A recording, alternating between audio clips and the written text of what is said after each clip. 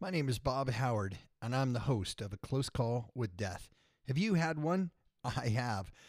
I've actually had 12 close calls with death, and now my ambition is to interview others that have come dangerously close to dying and yet didn't and are alive to tell us about it.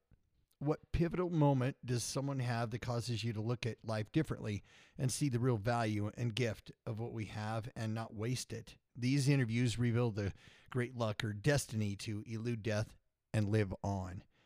Now, what kind of life will they have? What kind of second half are they striving for? Enjoy the show.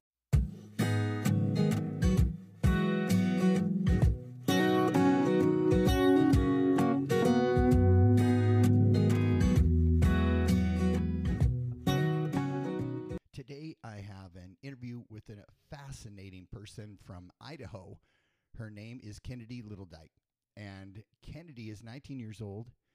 And 2 years prior, she had a tragic auto accident that launched her 30 feet out of the car up onto a power line and hung there from her leg that was severely broken, a broken femur, and hung there for over an hour waiting for rescue. This story is intense. Enjoy the show. So thank you so much for being on this show, Kennedy.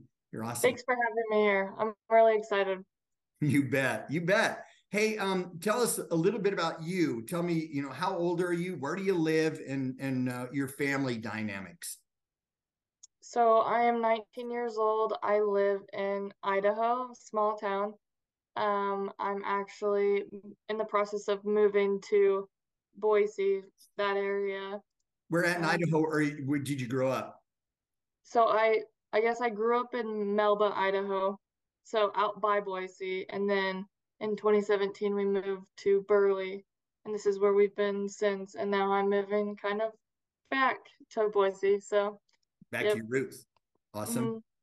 Yep, and I have three siblings. I have a sister that's 25, and a brother that's 22, and then I have a little sister that's 12. Fantastic. Nice. Hmm. And parents Yep, and parents. everybody just kind of lives in the Burley area, right? Or are they Um, all scattered out now? so my older sister got married back in May, and so they're up in Rexburg because her husband's going to doing school right now. And then my brother's in Rexburg also doing school. He kind of lives here and lives there, depending on when school's going or not. And then Yeah. obviously my little sister lives with here in Burley with my parents. So what are you up to these days? You're 19, so you're done with high school. You're moving on. What are you doing these days? So I graduated in 2022 and I moved actually to Logan, Utah for like the school year. I didn't go to Utah State, but I went to Bridgerland. It's like a tech school. Yeah. And I did school with them from like I took a little bit to get into it, but I started October and I'm still in it, but I'm online right now. I started online in May and I've actually really enjoyed online and I finish hopefully in January or February. So that's Of, exciting. of 24 coming up. Yep, yep. So That's I'm fantastic. excited. Yeah, I'm Awesome. ready to be done with school. That'll be nice. Yeah. Yeah. School is tough. And it's nice to kind of get that behind you and start working and Yeah. making money. So good for you. Mhm. Yep. Um, you know what? Let's go back to a couple of, so how long, talk to me about when this close call with death that you had, when did it happen? How long ago was it? It was about 2.5 years ago. It was on May 22nd of 2021. I was 16 years old. So 16. And mhm. a junior, sophomore in high school? Junior, Okay. junior. It was like the last week of my junior year. So Okay. the week before Um, my last week of high school, junior year of high school. So so I understand you love soccer. And you mhm. you even have like a nickname or you use kicking it like in your email address and stuff. So you're really into soccer, right? Yeah, so my family started that Instagram page for me when I was like, I think like 2 days into the hospital. And so they did my name as Kick It Kenny, and it just kind of stayed. And I did my email like that, so people could correlate it with like social media stuff. And Yeah, yeah. that's fantastic. Nice. Mhm. So let's talk about that moment. Talk us into what happened leading up to your close call with death, what you were doing at the time, and how it all went down. So, it was a Saturday, and 2 days before, I guess I hate this part of the story because it's just like embarrassing for me, I guess. But 2 days before, me and my boyfriend at the time had broken up, and I was a 16-year-old girl that was distraught. And for those 2 days, I was just like a mess. And so Saturday, my mom was actually going to Logan because most of my family lives in that area, and she wanted me to go with her. And I was like, I can't, I have to work. Just go. And she was like, wanted me to go with her really badly because she just, I don't know if she had a bad feeling, but she even was going to turn the car around. But I ended up going to work, but what she did tell me was, if you're going to stay home, you need to take care of your dad because he was sick that day. My dad actually is diagnosed with cancer, and so he had had radiation like a few days before, I think. Yeah, yeah. And so she was like, when you get home from work, just stay home with your dad that night. I was like, okay. I ended up getting off work. I want to say maybe 5. And my two best friends at the time had come over just to cheer me up. And as a dumb teenager, I was like, you know what, I'm gonna go with my friends, and so I did, and I left my dad here. I was like, I'll just check up on him like every so often. And um, so me and my two friends, they wanted to cheer me up, like I'd said, and so we went into town and we were just hanging out, trying to get my mind off everything. And then we have a mountain that is 4 miles from my house, Mm-hmm. and you can go to the base of it and watch like the best sunsets. You can look over the whole like valley, and it's super pretty. And so we were up there, and we were just, I don't know, talking, Hanging having out. fun. And then about 9, my friend in the back seat, his mom had called and said that he needed to head home. And so we asked her if it was okay if we went to go make crepes at their house. And she said, yeah, of course. And so we're like, okay, we're gonna run into town and go get ingredients for it, and then we'll be over there. But his car was at my house, and so we had to go pick that up along the way. And so we started driving back, and about a mile, that car accident was a mile before my house. And I can't remember what happened, but I started bawling again. I can't remember what triggered it. Um, but something did, and I started losing, well, I started losing control of the vehicle and started going off the left side of the road. And I guess little backstories are, since we live in the middle of nowhere, our roads are like more narrower, and trucks were going in and out of the field, so there was dirt all over the roads. And when you're crying too, you can't see very well. And so I overcorrected back over to the right, and it was too far. And my car hit a power pole. The driver's side will say, I think, hit the power pole, and it took like a chunk. And so It, was it right at your door? Did you broadside it with the car as you yeah, went it in? was like the blinker. I like to, people get upset if I say that because they're like, that sounds dumb. But like the blinker of the driver's side doors, like it barely nicked it to the power pole, and it Yeah. flipped us sideways, and we started flipping and rolling. And I was the first one ejected. And I wasn't on the ground like my two friends were. I was actually suspended 30 feet up in a power line, hanging by my broken leg. Okay, and so I'm going to spend some time on this part right here. First of all, recap. You were going down the road, dirt road, and you went out of control, and you flew over, and you hit this power pole, brought kind of on your side, driver's side, and it ejected you first. So this close call with death is a horrendous auto accident that happened this night to you, resulting in what we're going to talk about. What happened to the two passengers? They got tossed also out of the car? Yeah, so then my passenger, she was the second one out, and then the boy in the back, he was the third one out, and none of us had our seatbelts on. If I had my seatbelt on, it would have been questionable too if I would have lived or not, Yes. because the frame of the car had come up on my side, and they said there was a possibility I could have been decapitated. But my two friends, if they had their seatbelt on, there's a higher chance that they would have walked out of the accident.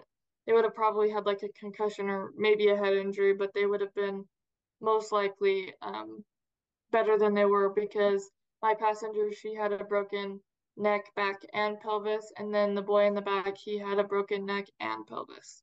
Oh my gosh. So So very severe injuries. all three of you critically injured. Yeah, Those two, are they okay? Did they survive all their injuries?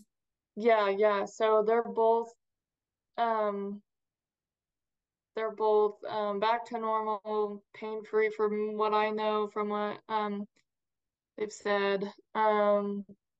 The boy actually he played what was it, his basketball season, his the next year of high school because he was a year younger than us.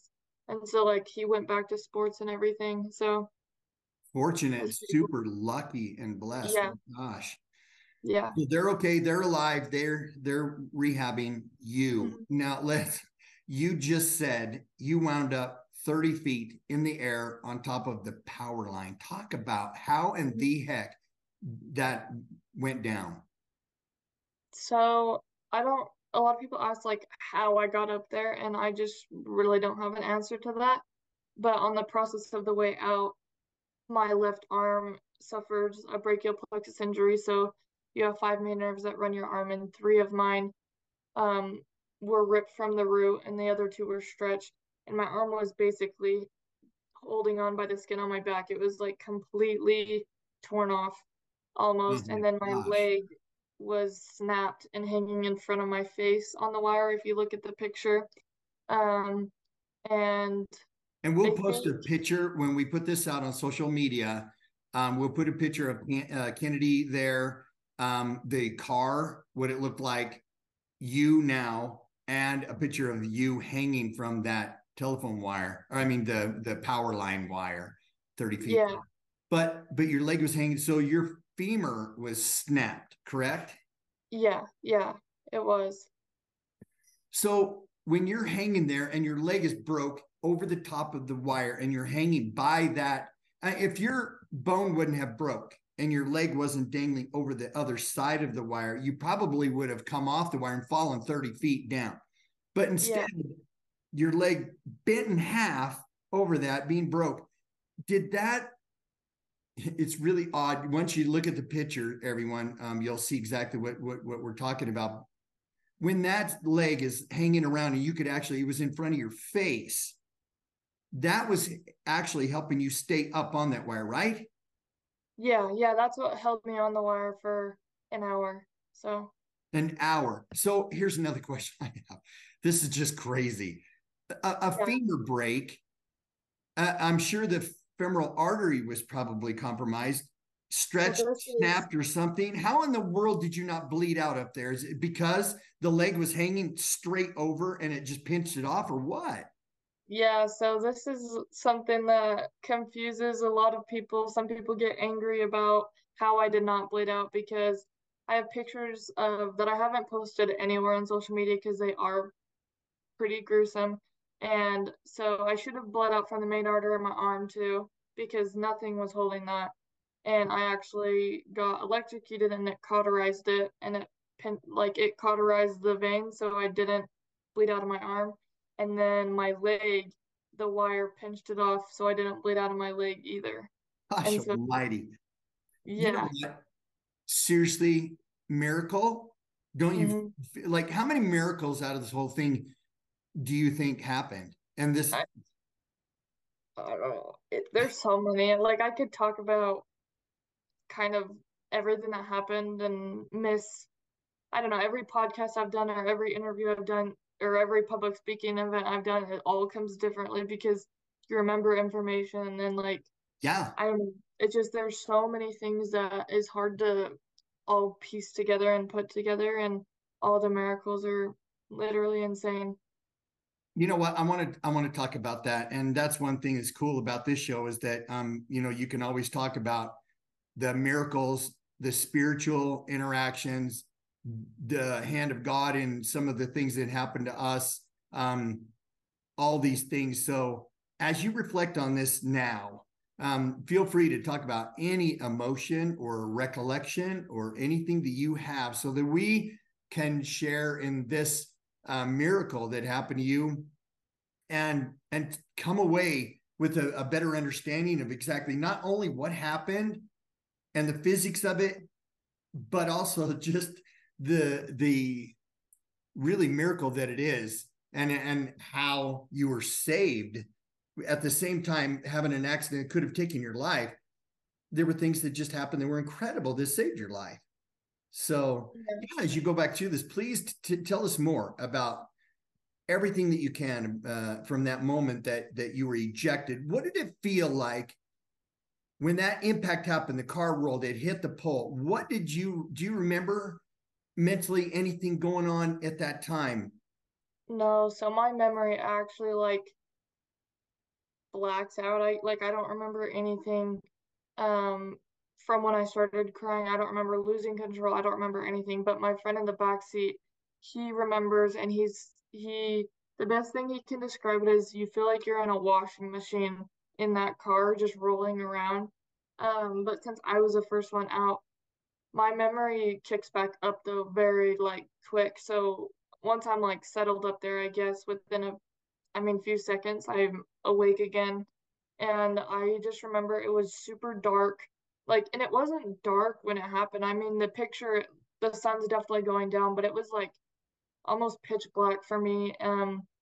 I could tell I was upside down, super high, and I was like really confused. And I started to cry.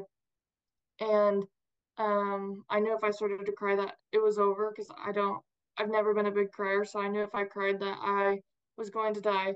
And so I pulled myself together, but at the same time I was drowning in my blood that was running from my arm, it was running from my leg, it was hanging there, like and I remember just like wiping it out of my eyes and my nose and like everywhere. Um, and I like just was up there. Then it like blacks out again, and there's people underneath me, and no, that's not true actually. I forgot I have this one experience that um I think is very like interesting. Um, so it actually came to me as a FaceTime call, and it was a picture of Christ. And I don't know if you're LDS or if people watching this are LDS, but there's a picture of him that's him reaching his hand through the water, and that was his Yes, profile picture. I've seen that at the Deseret store downtown Salt Lake City. Yes. Yeah, yeah. And so that was his profile picture, and it was a accept and a decline button, just like a FaceTime call or phone call or whatever it would be is normally. And I remember I started slamming the accept button with my feet. And obviously I don't have my phone up there. This is all in my head. And I start slamming the accept button, and a phone only rings for so long. And so I started panicking and I started to cry because I knew that if this didn't answer, like I was just I don't know, he didn't want me to come home. And so the screen ends up going black, and I can see my reflection, and I'm just like beat up. Like my face has scratches, bruised. I'm just covered in blood. And I remember I started to cry again, and I was just sad because he didn't want me to come home. Um, You didn't get the and chance. You didn't get the chance to make a I didn't get decision the of going choice. or staying here. It's like you were supposed to stay the entire time, right? Yeah. And so I can fill in the blanks with things that I don't remember, but people have said. And so um, I was the one that was calling for help because the girl, I think she was knocked out, and then when she woke up, I think she was crying because you can hear it in the 911 call that she's crying in it. Um, and the boy was so in the field, and his wrist was cut, like I think his main artery in his hand or wrist or something was cut, And Yeah. so he was trying to stop that, but then watching me, um, I don't know, he was like, all I could think of is blood's gonna rush to her head, and he was stressed out. So I was the one that was calling for help, even though I didn't really know what was going on. And when people finally showed up,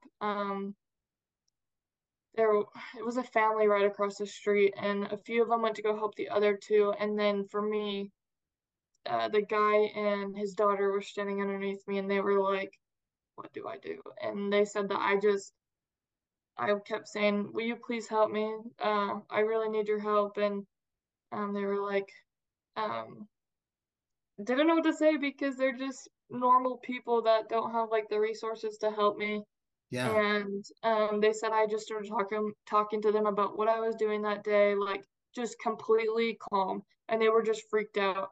Oh And my the gosh. daughter, yeah, and the daughter just fell to her knees and started praying because she knew that was the only thing she could do. And the guy told my dad, he goes, I saw my daughter start praying, so then I fell to my knees and I started praying, and that's the first time I've prayed in 20 years, because of your daughter. And so I thought that was pretty cool. And then they ended up Yeah. running and going to get a tarp to hold under me in case I fell. So Oh my gosh. My gosh.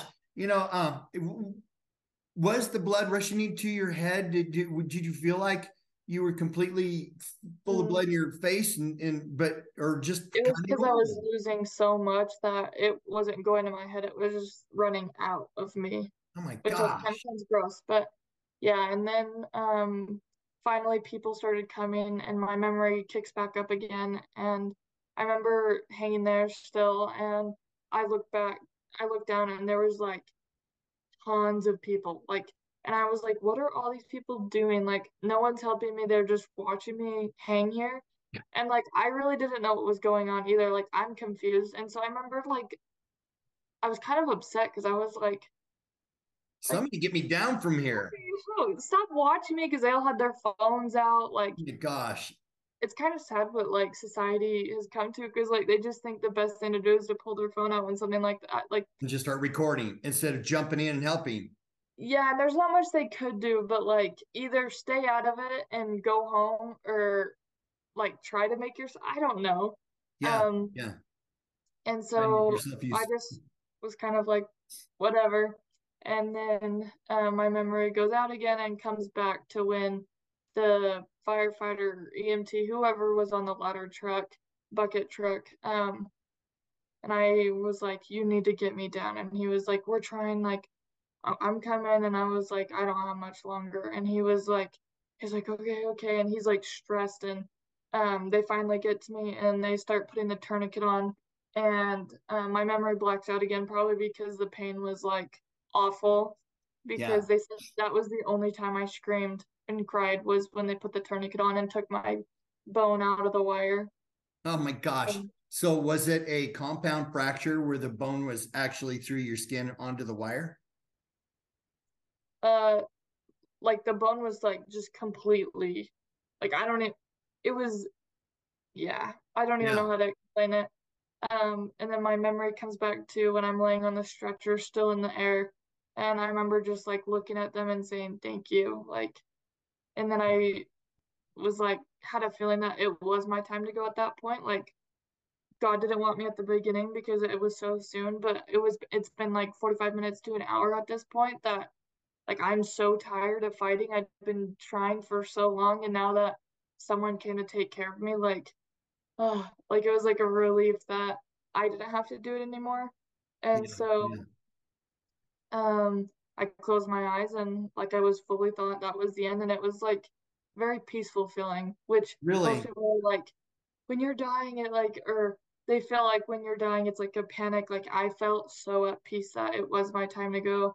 And then I remember for some reason waking up in the ambulance again, and I was like, what the heck, why am I still alive? And Seriously, they it's were still here.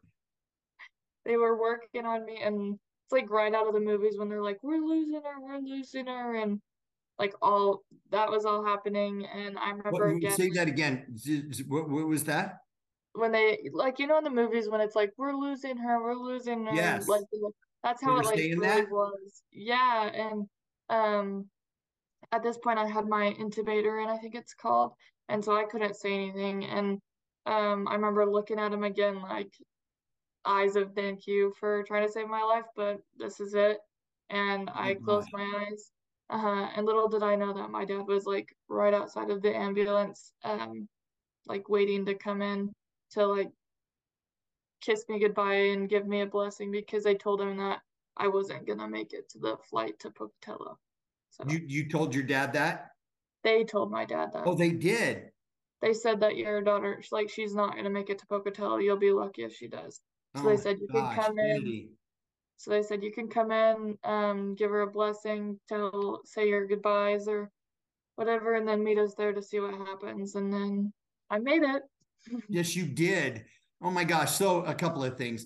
One, I'm really kind of amazed that you were on top of a power line off that. Why in the world were you so you got shocked in the area around your shoulder and your leg that cauterized it? Why was it not shocking you to with 14,000 volts or something? Why was it not shocking you? Did somebody cut the power on that line? So I would have been if I would have been getting electrocuted for like a while before they would have even been able to turn off. Because in order for them to come and get me, they had to turn it off. But they think that I kind of flew out of the vehicle face up, and then the power line caught me across the neck and all here, and that's what cauterized it. And then it flipped me because you don't get electrocuted unless you're touching both wires or Right. a wire Yes. and the ground. So I wasn't touching both wires. I was hanging on the bottom, but originally they think probably my leg hit the bottom wire, my top hit the top wire, and it My gosh. always. But then that's why I wasn't electrocuted the whole time is because I was only on the one wire. Yeah, you were like a bird on a wire. You're just sitting there Yeah, by yourself on a wire. And oh, well, yeah. so when the first responder came and used the ladder to get up to you in the bucket, um, were they just extremely, like you said, he looked stressed? I bet he was stressed because not only you were in a life-threatening situation, you need to work quickly before you died on, right in front of him, but also he was working with power, that he was trying to pull you off of a high voltage wire. So all that going down, I bet complicated the situation, right? Yeah, they had the power off by the time they got that because they wouldn't let him go up unless the power was off. So that's why it took so long. Yes. Is to get the power turned off. And I mean, he's probably stressed too because all since we're such a small town, I'm pretty sure our fire department and EMT, they're all volunteers. Yeah. Yeah. And so like it's not something that I don't know, they're used to probably more simpler accidents Oh or my gosh. simpler Yeah. things. So like You know what? something's I bet crazy. on two fingers, you can probably count the number of people that have been shot out of a wrecked car and land 30 feet up on a power line in this whole country. Like even seasoned EMTs and paramedics don't see the kind of thing often that happened to you. That's got to be a super shocker. So amazing work by a volunteer first responder fire person. That is amazing. I bet you were very grateful. Have you Yeah. had a chance to talk to that person or that group of people that rescued you that night since then? Um, the family that originally came out, when I got home, he was at my house, but there were so many people at my house when I got home that like I couldn't talk to everyone. I said hi. I can't remember if like I remember talking to him, but I don't remember what we'd said or very probably like yeah, I don't Yeah. know. Um, but one of the volunteer guys is actually in my ward. I won't get into it, but yeah, I don't not a very good interaction. I don't know. It No. was just no, he told my dad that night how I deserved to die because of what I'd done with to my friends. Like, I don't know, just not a very like very interesting. It's a whole story, but yeah, there's been a few of them I met, but not like had much of a conversation with other than that guy. So Yeah. Yeah. Well, I'll tell you what, there are a lot of people that will listen to this podcast episode that will be extremely um, inspired by your survival story, that'll be admiring, your toughness and your grit and your ability to push through, and deal with the intense pain that you went through and that you're alive today to talk about this. It's really admirable. It's amazing. You're just an ambassador of survival. You did a great job of fighting for life, and no criticism should be going your direction whatsoever. If anything, gosh almighty, you ought to be really, really excited and happy that, you made it, you're alive, and you have a whole life ahead of you to live. So people Yeah. shouldn't judge you.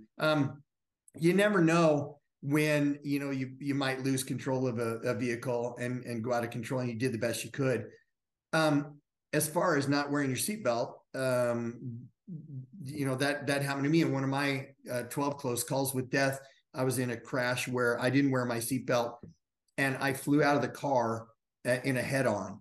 And if I would have been seatbelted in, I'd be dead. But because I wasn't, I was thrown clear of the car and survived, and walked away from the whole thing. And so you never know why life turns out the way that it does, and Yeah. you went through the things that you did. So let me ask you this: what was the rehab? What happened, Kennedy, once they got you off, took you to the hospital? What has happened to you physically since then? So I ended up losing my leg above the knee. I don't have much of like of a leg left. Like it's pretty short. Because there was no way they could save it. And then my arm has severe like um injuries on it. Like it doesn't move very well. It's doing the best it can. Like I had surgeries on it to help it, and the surgeries have definitely helped. But yeah, losing a leg and the function of your arm on one side is very hard, especially with like the pain that comes with the arm because of all the nerve damage. So I have a lot of nerve pain, which can So be you were hard. saying, Kennedy, that you had a few nerves snap, pulled loose from your spine. That's that correct? Yeah, yep, and that's what makes your arm function or your nerves. So So were they able to reattach those nerves to your spinal area and create some feeling back to your they arm? tried their best. So I can feel parts of it. And the parts that I do feel are very, very like sensitive. Like I don't know what it is. Um I either feel it very strongly or I don't feel it at all. Um so that's kind of interesting and hard because for a while like and even now still like I'll run into things and have like a huge like like gash in my arm or hand because I you don't feel it like for the most part if it hits those numb spots you won't even realize it happened. So it's it was a it was a work in progress for a while to like be cautious about like Yeah, what hit my arm and what didn't. So for sure. Yeah.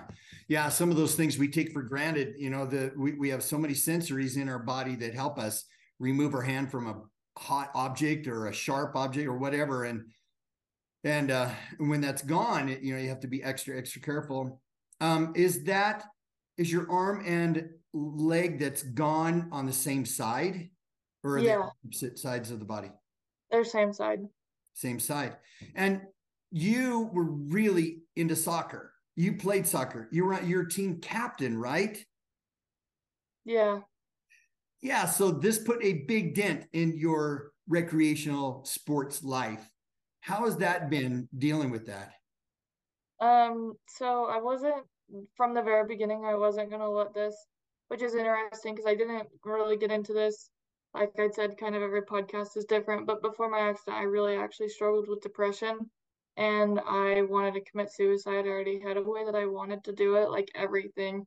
So it's kind of weird how like I went from so sad and depressed to like full circle, like happy, wanted to make the best out of life. And like you said, like it's interesting how a close call can, like with death, can make everything change. And so, 6 months post accident, I still had a broken arm. Because my arm was broken, like the bone and my humerus and my clavicle were broken. I guess Mm-hmm. I didn't say that either. But so I still had a broken arm and I went snowboarding 6 months post accident. I've been skiing, like I've done all the sports because I wanted to prove to myself and others that I still could. Yeah. Um, in the day I got my prosthetic leg and I had it the day before and the next or so I got my prosthetic leg and the next day or the either the next day or the next day was my senior night soccer game, and obviously like I can't play in it like the regular girls could, but um I was determined to figure out how to walk on this leg that I'd never walked on, and I walked out on the field and kicked the ball off for like the first or senior night. So that was a really cool experience. That's awesome. Yeah, it's Yeah, way I cool. mean it was wobbly because I didn't know how to walk, but I did it. Who does, my gosh. And honestly, it's difficult for you because there's not much of the stub there to hold on to the prosthetic device. And so it's really Yeah. kind of difficult for you with balance and everything. And you're Mhm. doing it. That's incredible. Um, Yeah. as far as the depression topic, a lot of people, especially young people, are just really facing a lot of anxiety and depression issues in today's world. And it's probably been around forever, but it seems like it's been heightened in recent years.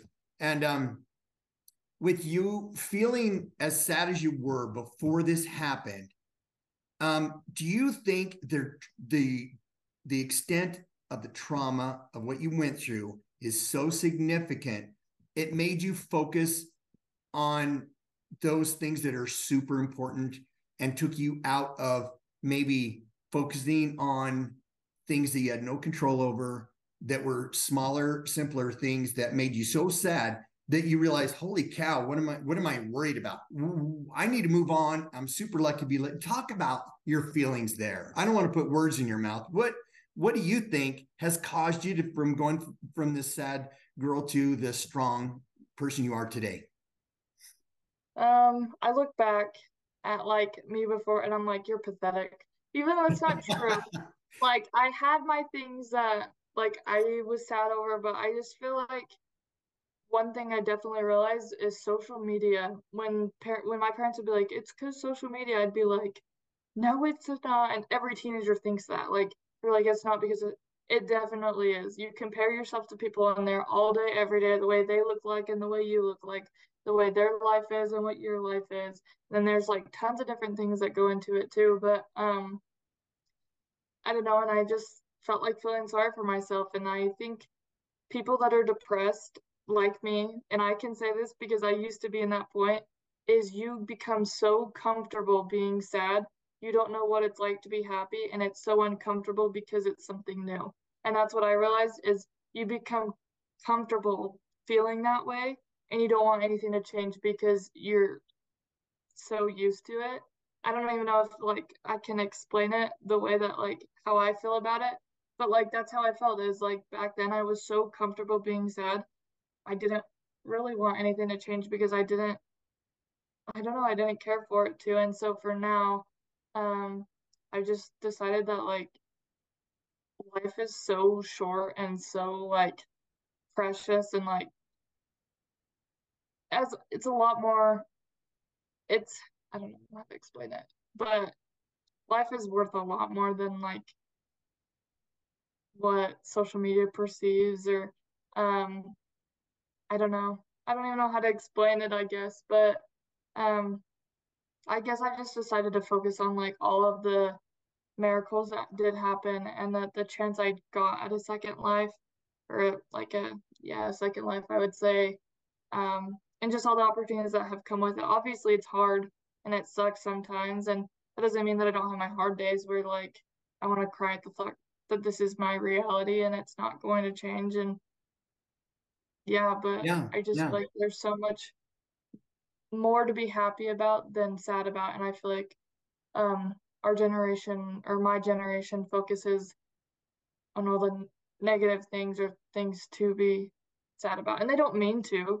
It's just how it is, and hard things happen. But for me, I guess I've just now realized that it's an opportunity to make you stronger, I guess. You know, this incident could have saved your life. Well, it did save your life. I mean, it not only did you live through it, you didn't die. God didn't take you home right now because he knows you have a lot more to do going forward. But Yeah. you've really kind of like taken a different look at this. Like, this is a second start, second life. Life is precious. I need to grab hold of this ring and I need to do something with it. Um, how long did that kind of take to have that little change in your attitude, Kennedy? Was it immediate, or did it take a little bit of time over this couple of years that this has transpired? When did you start really feeling like you were crawling out of the dark? It was immediate, which Really? I don't understand why or how that even works, but yeah, it was immediate. As soon as like I woke up in the hospital, I just knew that I was supposed to push through and Yeah. do it, I guess. Yeah. I don't know. Well, I love that. Hey, I was just wondering, is there anyone that really helped you get through this? Like, who's your support crew? What sort of people around you helped you, and come to your aid to help you get through such a hard situation? Um, there's a group of people. Obviously my family, like immediate family, and then aunts, uncles, grandparents, like all of them. I have a huge family and they all rallied together. My community, and then the two that I got in the accident with, but probably most importantly, my parents. Like I was in the hospital for a full 7 weeks and they really never left my side. Their jobs, didn't let them work. It was like, nope, spend time with your daughter, focus on both of their jobs. And so that was a huge blessing. And ever since then, they've just been there and Did have like bring you kept close? pushing me. Has it made you just a closer family, closer to your parents? Yeah, yeah, it definitely has for sure. Which some of these like traumatic events either will break your family or pull them so much closer together. And luckily for our family, it was to pull like us so much closer together. So That's so cool. Well, you mentioned at the beginning that your dad had just recently suffered with cancer and was going through some treatments. How's he doing today? he's good. Yeah, it's a cancer that's not curable, but um, I mean, He's a survivor too. yep. Man, you guys are a survivor family. That's maybe you'll be on Survivor someday. That's yeah. You There's never know. actually a girl on there with the above the knee. It was one of I our watched favorite that season. I was like, that is insane. seasons. Oh my gosh, that girl was so tough and fought through with Yeah, that leg, and it was inspiring to the whole world. Seeing her go through that, and that's what you're doing. That's so cool. I hope so.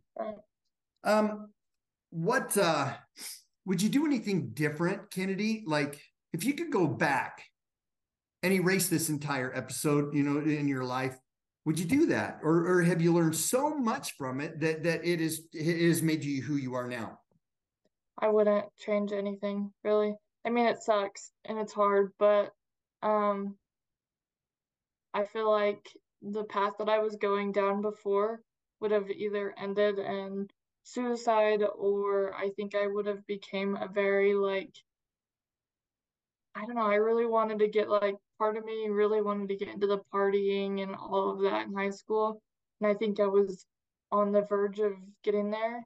And as a person, I wasn't like people that knew me my junior year, if you're basing that's who I was, and then if you're basing your opinion off of who I was my junior year of who I am now, like it's not even the same person because like I had friends and I don't know, I was kind in ways, but then at the same time, like I wasn't. I was a high schooler. High schoolers can be mean.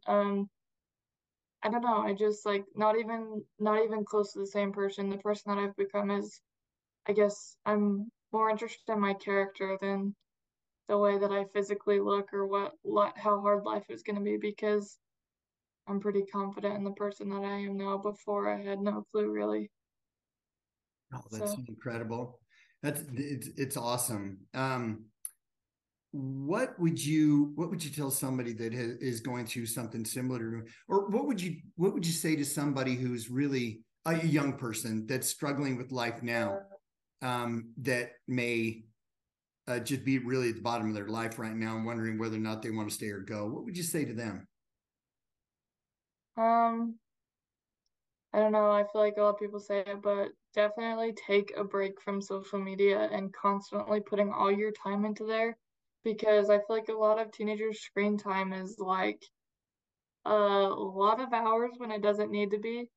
Um, that and just focus on the people that you're surrounding yourself with and focus on what you're focusing on. Like, don't focus on everything little negative that's going bad in your life. Focus on what you want for your future. Focus on um, just little things that you're grateful for in your life. Um, I don't really know. I was very much what's the word? Can't even think of the word. Fortunate, I guess, Yeah, to be able yeah. to just kind of been handed, I feel like this mentality of how easily it came for me to be, okay, we got this. Like I would rather like make this experience the best way as possible because it's going to be hard no matter what. Being sad is hard, but pushing through and making the best out of it's hard too. So I do feel very grateful that um, that was easy for me to pick up. So I have a hard time giving people advice when, for me, for some reason, I just You was just just kind of like, it's easier to just set the example, be yourself. And if those that are struggling want to follow your example, they can. Otherwise, you're not gonna try and judge them or anything. The last thing you would do is judge, knowing your yeah. personality. You're not going to judge anybody, but you're not going to try and coach them through anything unless they want to know something from you. And you've just Mhm. got this tremendous amount of grit. And did you acquire just a lot more grit going through this experience? You just totally became a different Kennedy through all this. So, I mean, I've always been very like determined. Like from the time I was little, I've always been that way. Like, I used to work for a farmer, and I used to do hard work for him at like, how old was I? 15, maybe. Yeah. And he wanted me this one time to buck his hay bales into his trailer, but they were all waterlogged, and he was like, they were only 25 pounds. They were like almost 100-pound bales, and at that time I was like 100 pounds, Yeah. and I had no gloves, and I had shorts on, and I sat there and bucked his whole field of hay because Oh he my asked me to. gosh. And so I guess I've always kind of like been very determined, and but like I don't know, I just So, Kennedy, do you think that having kids work is really a good thing in today's world, that it has always been a good thing to have kids do hard things so that they can build some character and some grit in them? yeah, I started working at the age of 12. I the same farmer, I fed his baby cows and I would do their bottles and I did it all through the harsh winters. It was so awful. You have to And put tell you did not get up at like 8 or 9 o'clock in the morning either. It was like crack at dawn or before, right? I was in school, so on the weekends it was really early and then um nights it kind of spanned. But like at that age, like I wasn't out going to like some of the games with my friends. I was like, I've got to work. And then when I got older too, he was like, hey, you want to move my water for me? And I did siphon tubes, and Oh lots of my people gosh. don't know what that is because it's We so like old school. talk And about I that. Talk about that because I know what it is, but listeners don't. So talk about what that is. So you kind of have your ditch of water and you've got like these pipes that are like kind of squiggly and you have to pump them in the water to get the water all the way up and then you throw them down and it like sucks the water through and can water your field. And I would be up at like 4 or 5 in the morning and I'd go do all my fields and then I'd come home, crash, and then his phone call would be my wake up to go do them all again. It was like every 2 hours.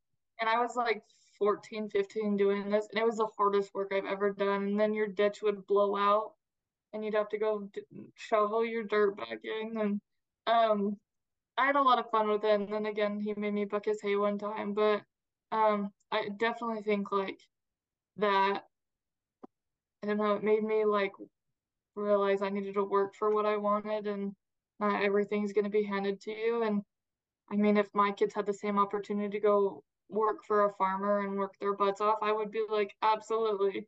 That's awesome. That's exactly what I was just going to ask you is that when you're a mom and you have kids of your own, or you can have them get out there and work with a farmer in the field. Yeah, I would rather I'm working in a field than in the food industry, or I don't know. I feel like that doesn't shape you into a person. It's just a job to get money. That hard work in a farm will, Yes, yeah, definitely shape you absolutely. all up. And man, Hmm. I'll tell you what, I grew up in Wyoming and I know what it's like to stack hay. I know how to move water pipe, like you're talking about. All that work is just incredibly hard, and take care of animals that are up, sometimes before dawn, and you have to get there and it's cold and oh my gosh, I know hard work, and it definitely develops character, and you have a ton of Yes. it. I was going to ask you another question I had on my mind is when you received this blessing from your dad when you were going into the ambulance, I think. Do you remember what that blessing was about at all? No, neither does he. He doesn't either, huh? No, he Interesting. was, I don't even know what I said, but I don't But know. that's Yeah. but for those that may not know what that we're talking about.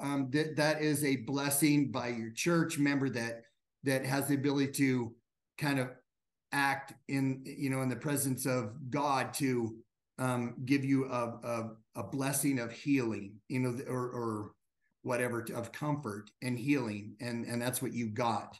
And you know what, between what God wanted and that blessing, you made it, and it's just incredible that that worked for you. Yeah, So yeah, it was pretty crazy. it's pretty darn crazy. Okay, so as we draw to a close, and gosh, I tell you, I could just talk to you for hours, and this is so interesting to me. But I probably ought to start wrapping it up and ask you this: what's next in your life? What, you're not that far away from graduating from the education that you're doing. What do you want to accomplish going forward, Kennedy? So, like I said earlier, I'm moving to the Boise area, and the foundation that I do all the sports through, um, they're called Challenge Athletes Foundation, and it's for kids. There's even adults that are all part of it that either have, they all have like a different physical limitation. So if that's um, limb differences, if that's being paralyzed, cerebral palsy, like all these different kids. I'm actually going up there to do an internship with them because I want to give other little kids hope. And I feel like they like changed my life because they do grants for kids for prosthetic legs and stuff. It's not very cheap.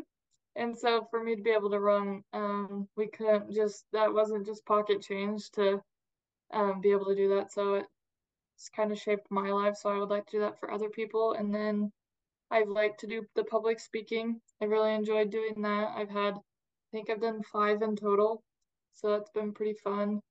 I would love to write a book when I'm done with school. I want to get started on that and then continue social media. And yeah. Yeah. And as far as social media, you really feel like everyone needs to cut back on the exposure to social media that they have. How's a good way to be involved with social media in a good way? My thing is that the reason I've been able to stay happy and be on social media at the same time is because I've stopped following people that make me feel bad about myself or make me feel jealous of what they have and what their life is like. Because as someone in my shoes, I look at all these people that are normal and I'm like, that sucks. That is so hard for me to do, or I would struggle doing that. So for me, follow someone that makes you feel good about yourself or someone that makes you feel inspired. And that's what I feel like I've tried to make my platform as a place for people to feel like whatever struggle they're going through, like you're not alone, even though our struggles may look different, but just because you might think mine's harder doesn't mean it is. Like your struggle is just as hard. And so I would follow the accounts that um uplift you instead of make you feel worse, I guess. Absolutely. Yeah. Perfect.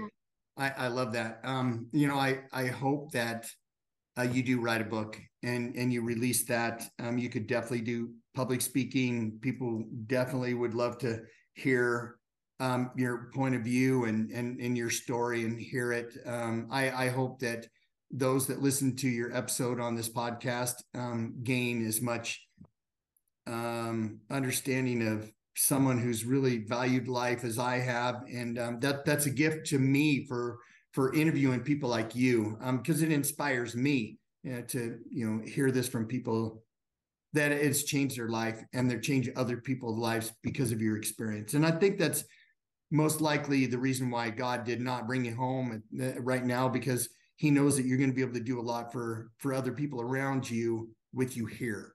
So Yeah, I hope you continue to do that, Kennedy. That's I awesome. absolutely do. Any final thoughts before we go? No, I don't think so. Okay. Well, I sure appreciate you being on the show, and I just hope you reach all your goals that you have. I hope you continue to work hard, and be the person that you are, because the world's going to be better as a result of that. So, as I Yeah. always say, thank you for taking the time of reflection of your story and letting us be a part of your experience, because becoming a part of your journey ultimately affects ours. So thank you so much for being on the show. You're the best. Thank you. I really enjoyed it. Thank you, Kennedy. Live like it's the last day of my life. Live for the things that make it right. Live for the ones that make me free. Open up your heart and you will see. Live to be proud, I made the day. Somebody else to make a way. You gotta live like it's the last day.